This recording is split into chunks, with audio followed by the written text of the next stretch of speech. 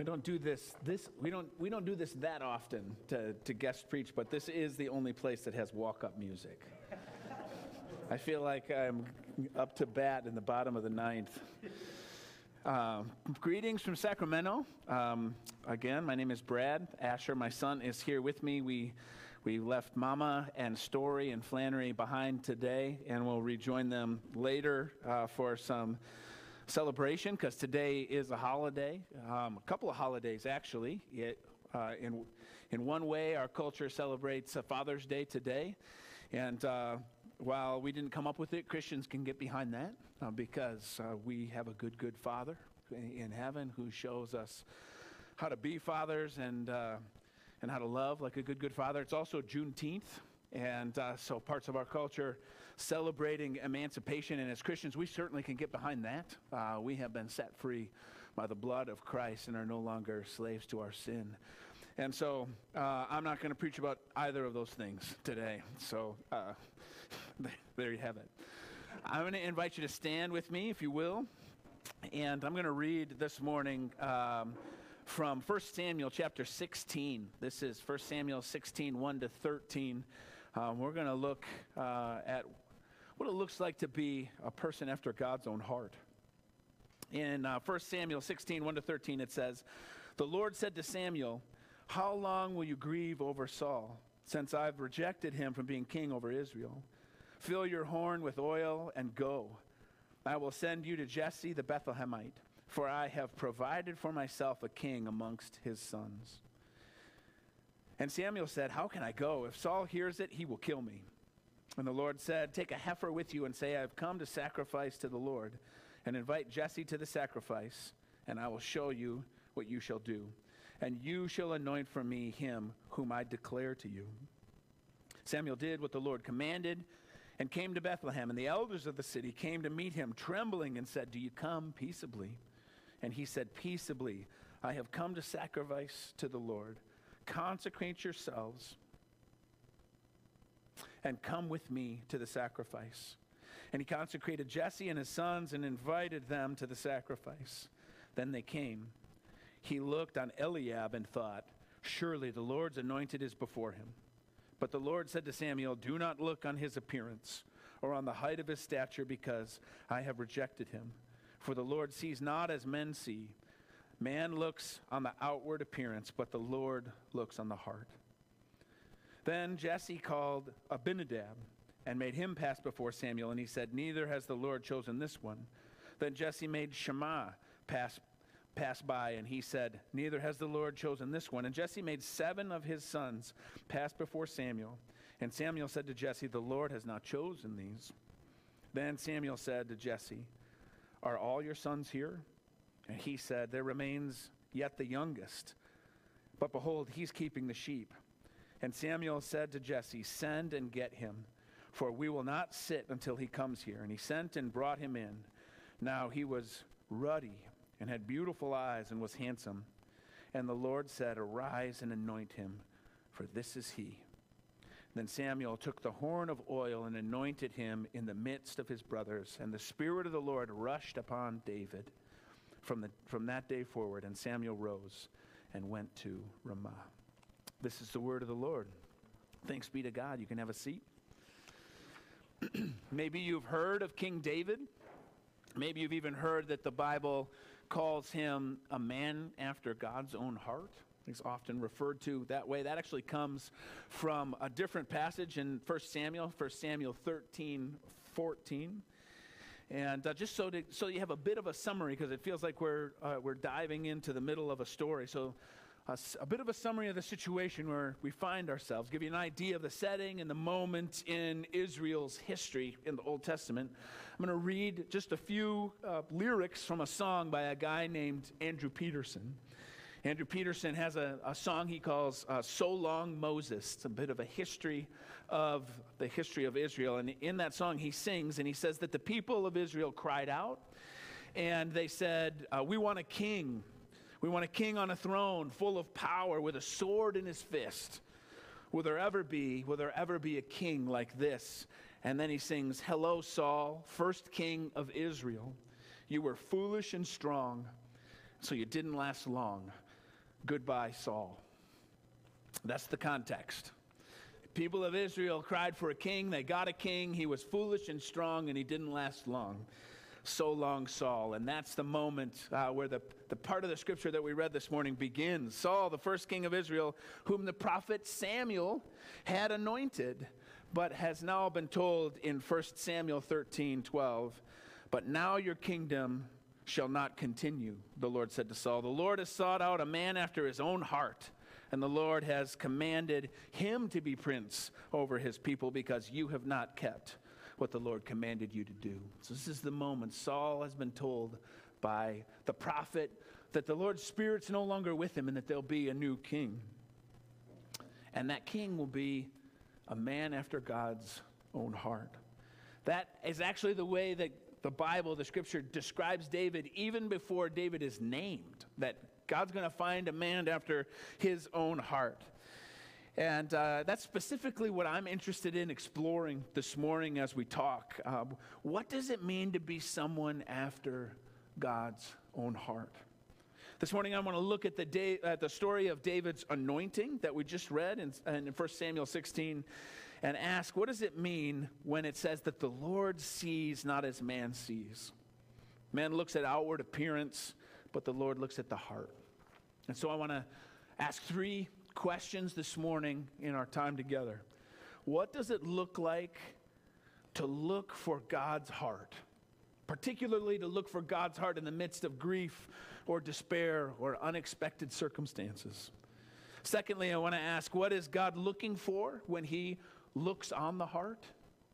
And third, what is God calling us to when he calls us after his own heart? So let's begin. Looking for God's heart. Looking for God's heart in the midst of grief and despair and unexpected circumstances. A few years ago, I discovered a musician, a guy named Josh Garrels. If you haven't listened to any Josh Garrels, I recommend it. Not everybody loves him. He's an interesting character. His music is a fascinating combination of acoustic guitar, folk rock, falsetto, and spoken word that's almost rap, but not really hip-hop. Anyway, one of my favorite songs is called Farther Along. It's actually a remake of an old Elvis song. So that gives you a little bit of a context about who Josh Garrels is. But it really spoke to me during a time of grief, and it's a good example, I think, of the kind of wordplay that I love, that I hear when I listen to Josh Garrels. Here's just a few lines from that song, Farther Along. He says, "There's so much more to life than we've been told. It's full of beauty that will unfold and shine like you struck gold, my wayward son. The deadweight burden weighs a ton. I go down to the river and let it run. Wash away all the things you've done. Forgiveness, all right. Farther along, we'll know all about it. Farther along, we'll understand why. So cheer up, my brothers. Live in the sunshine. We'll understand this all more by and by." Do you hear the way he uses repeating sounds? The way that he uses words that sound almost the same but have different variations in their meanings? The way that he does that wordplay? If we could read 1 Samuel 16 in the original Hebrew, we would discover something similar to that. There's a word play and a repetition of sounds that goes on in 1 Samuel 16. It's all actually a play on a word, a Hebrew word, ra'ah. And ra'ah is sort of the basis for a bunch of different compound words that all seem to mean something similar, like to see, or to discover, or to provide, or to appear, or to choose. And that word and variations on that word keep appearing throughout this passage. And that root word ra'ah is used no less than 9 different times in different ways to drive home the point that the passage is not so much about David, and it's about what God sees and what God provides and who he chooses. That's what the passage is about. The passage begins with Yahweh, God addressing Samuel, the prophet. This is the guy who the book is named after, right? 1 Samuel. And he's also the guy that anointed Saul, that first king of Israel, who was foolish and strong and didn't last long. And God says to Samuel, how long will you grieve over Saul, since I have rejected him from being king over Israel? Fill your horn and go. Fill your horn with oil and go. So there's a lot, I think, that Samuel could be grieving about. God asked him, how long are you going to grieve over Saul? Maybe, so just imagine that your vocation is profiting, and your job is to anoint kings, and you feel like you've anointed the wrong guy. So maybe he's fighting self-pity that he chose the wrong guy. Maybe that his guy that he anointed failed so miserably, so publicly. Maybe he's tempted to be embarrassed by Saul's behavior and by the way that it makes Israel look in front of other nations that are looking on their first king. Maybe he's trying not to be overcome by worry about what will become of him and what will become of Israel now that this king experiment thing has gone so wrong and Saul is behaving so badly. It's easy in a difficult time. It's easy in an unexpected time to get sucked inward towards self-focus and self-pity. When your plans fail, when your hopes are dashed, when things are going unexpectedly, it's easy to grieve about me and what happened to me or what I've done. But there's something really instructive about Samuel's grief. The passage says that he's grieving over Saul, not himself. This is not self-pity. In fact, in the midst of uncertainty and distress, it seems like Samuel is grieved and concerned for someone that he probably cares about a lot. And specifically because this person that he cares about, Saul, has rejected and rebelled against God's good plan, God's good design for kingship. So he's grieving over Saul's sin. He's grieving the fact that this king whom he loves has rejected God's instruction and his design. He's lamenting godlessness and wondering what will happen. It seems like the inevitable fall of Israel will happen because of the selfishness of its leader. So there's something very appropriate about Samuel's grief that puts him in a position, I think, to hear from God. And that's the passage that we're reading today, when he heard from God in his grief. And so the question I would ask is, are we putting ourselves in that position? When things go wrongly, when things go unexpectedly, when things go painfully, do we mourn over sin or sink into self-pity? Do we mourn over sin, or do we talk about sin and gossip about sin? Do we lament failures, or specifically, do we lament church failures and divisions, or do we stand in self-righteous judgment because it wasn't on us, it was on them? Do we sink into self-pity and grieve, or do we grieve real injustice? Do we lament godlessness and expect that because of the God that we believe in and that we read about the scriptures, that even though we can't see it, farther along we might understand why this is happening. Farther along we might understand what God is up to in the midst of this difficult. And in fact, if God is not done writing the story, which until Jesus returns he's not, then we can expect a good Father to step in. And that's exactly the kind of encouragement that Yahweh's address gives Samuel. He says, fill up your horn with oil and go. This story is not done. I have seen a king, and I have provided for myself a king. From the sons of Jesse, he says, and so I'm not done. I'm still writing a story, and I'm unfazed that none of this has been outside of my control. Farther along, you're going to understand why. And so the second question, what is God looking for when he looks on the heart? In 2015, in the 2015 Broadway musical Hamilton, a family favorite in the Carpenter house, Lin-Manuel Miranda writes about back office political deals. And here's the lyric. You may or may not be familiar with it. He says, no one really knows how the game is played. the art of the trade, how the sausage gets made. We just assume that it happens, but no one else is in the room when it happens. That's the sort of thing the elders in Jerusalem were wary of when Samuel shows up. He shows up on the scene, and no doubt everyone in Israel has heard that the prophet Samuel has had a falling out with the king, Saul. And so what's he doing in our town?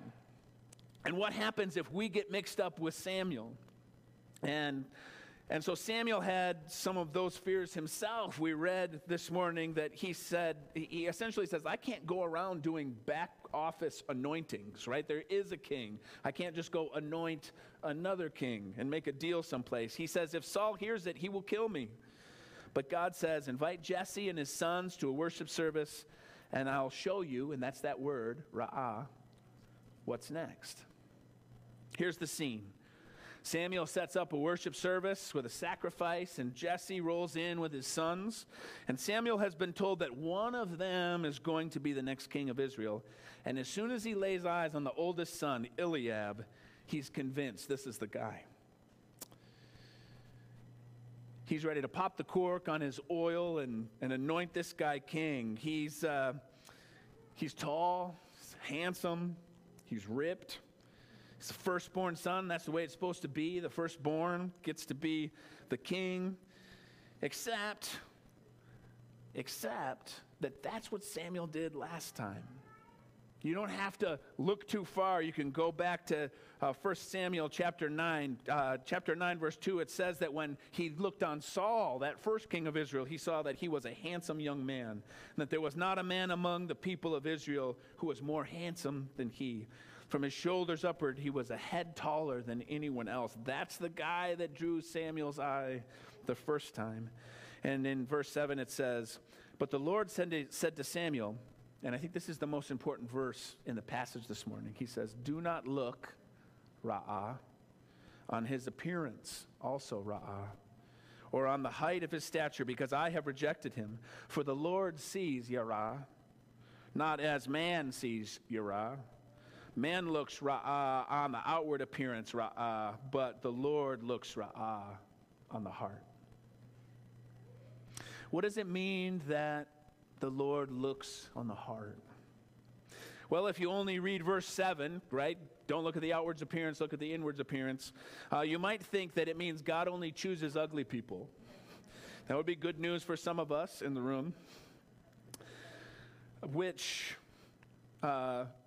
we're gonna learn in just a couple of verses that it can't mean that, because David shows up and it says that he's ruddy and that he's handsome and that he had beautiful eyes. And so it wasn't just that outward appearance wasn't good, but that outward appearance wasn't important.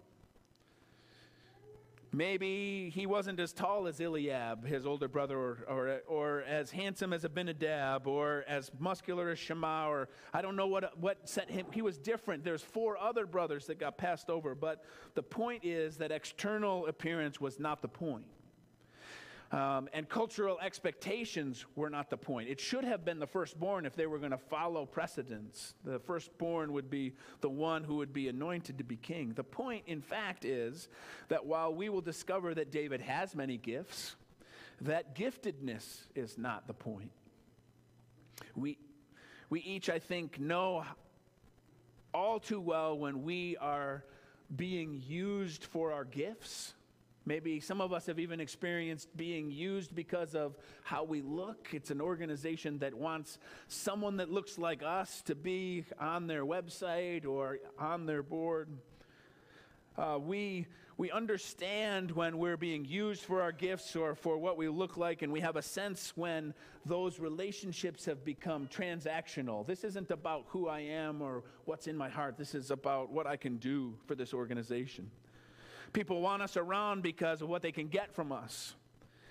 Our recent church history in the United States is particularly full of stories where some of the largest mega churches in America have a wake behind them littered with the fallout of leaders who were elevated because of giftedness or because of popularity, and not because of the godliness of their character. or the maturity of their faith. And there's stories of churches that exploded or imploded, and they chewed up and spit out their staff, and even sometimes leaving senior pastors either lonely and empty or sometimes even suicidal. We know that we use people transactionally. We know when a relationship is moving towards just what I can get from you. We'll meet up, we'll have a text exchange, we'll get what we need.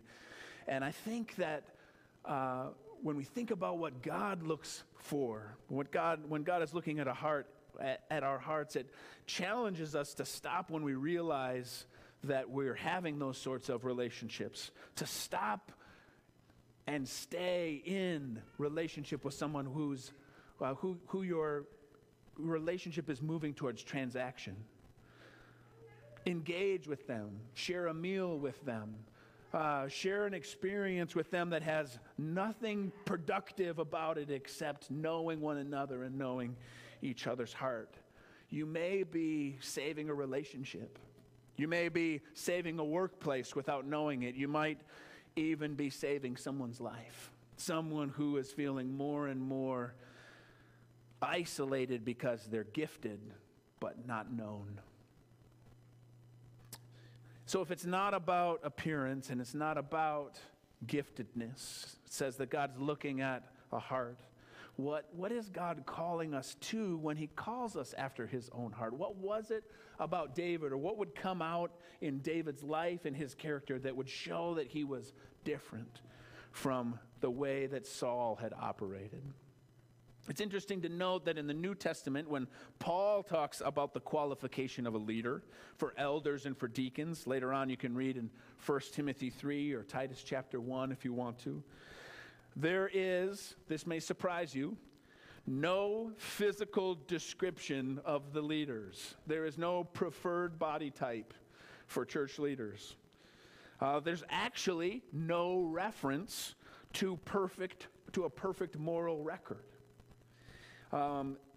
There's no required resume of accomplishments. We most certainly need leaders who are gifted, but the description of a leader begins with a description of character, a description of faith. In another place, Paul talks about the fruit of the Spirit, Galatians chapter 5, and he says love, joy, peace, patience, kindness, goodness, faithfulness, gentleness, and self-control, rather than appearances.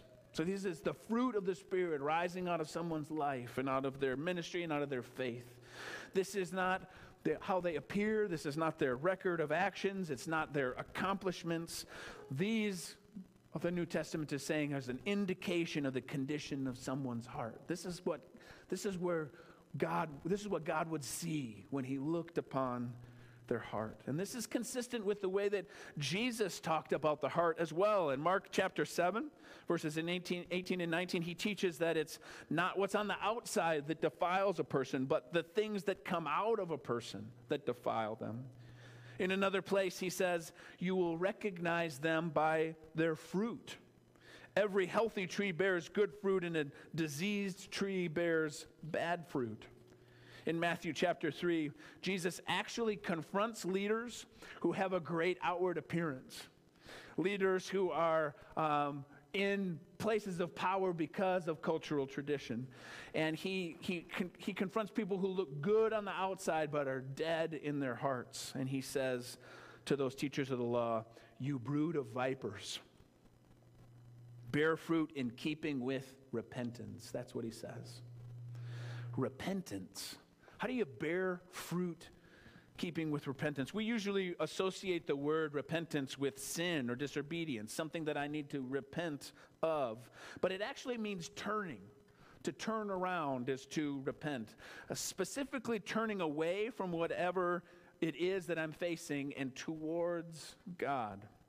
So if you track the reign of Saul, the first king of Israel, who was foolish and strong and didn't last long, you'll find that this is the thing that he simply could not do. Turn around and go towards what God was asking. He could not admit that he was wrong. He was headstrong. He was rebellious. He couldn't turn from those things. We will find that David's reign was not without mistakes. It was not without sin. But what Saul couldn't do is turn and admit. As we track the life of David, we will not find that it's a straight line of faithfulness or a perfect moral record. In fact, what we find in David's life is many, many opportunities for repentance. Opportunities to say, God, you are right. I was wrong.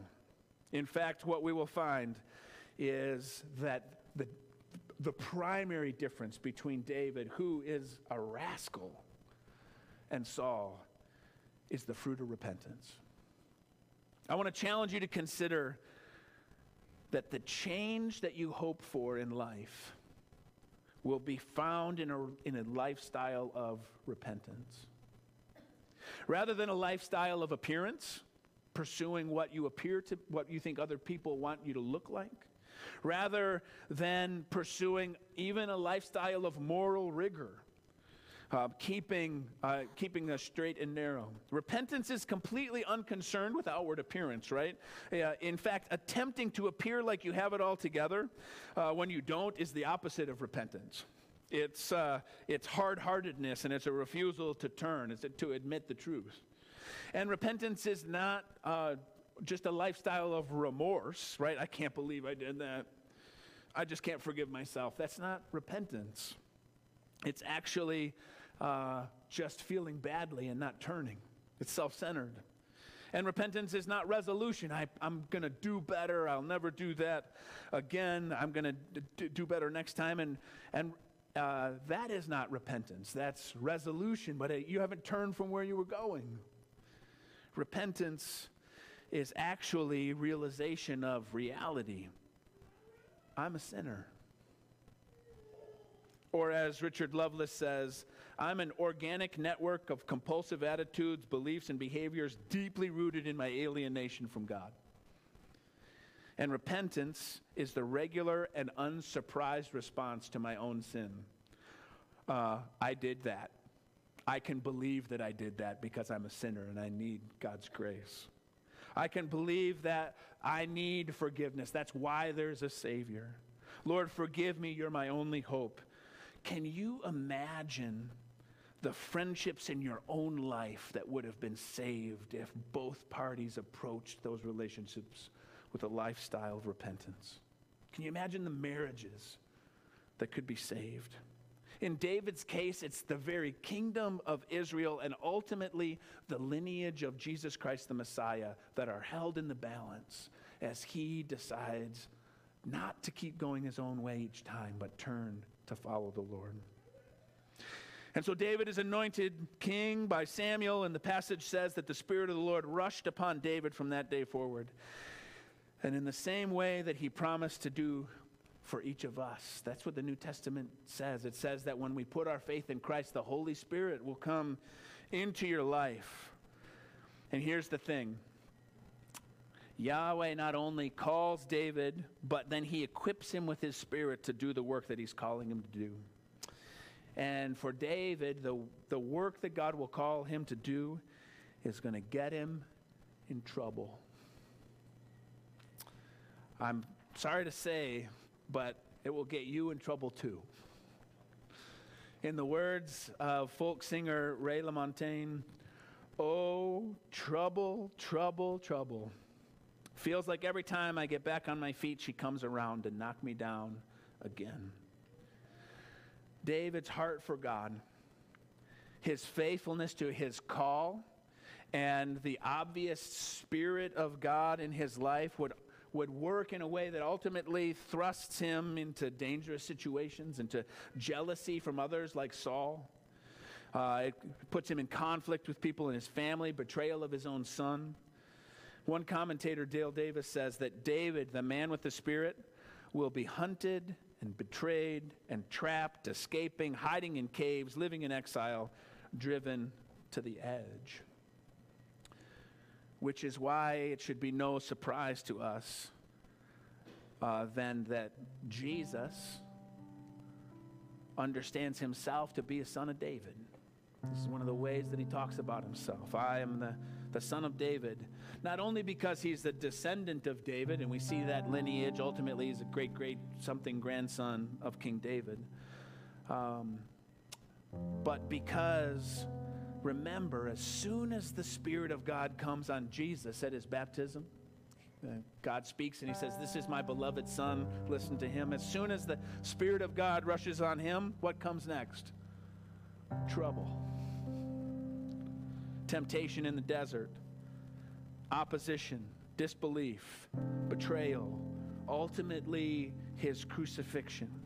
And the reason that he died, the purpose was to show us God's heart. Putting on display God's character. The fruit of God's love is this life and this hope that we have when we realize that in Christ God has made a way for us to repent. He has made a way for us to return to him. Christ made the way at the cross. The fruit of God's love is this hope that for all who repent and turn to Jesus, there is forgiveness and life. When we find ourselves in that trouble, we turn to Jesus, whose trouble really wasn't his own trouble, right? Jesus was on the cross suffering for us, the trouble that we made, that our sin made. He suffered the consequences of our sin so that he might pour out his Spirit on those who would receive it and have life. That's what we celebrate at the table. And ask Harry to help me bring this up here. But as you're invited to the table of the Lord, let me just remind you what this represents. The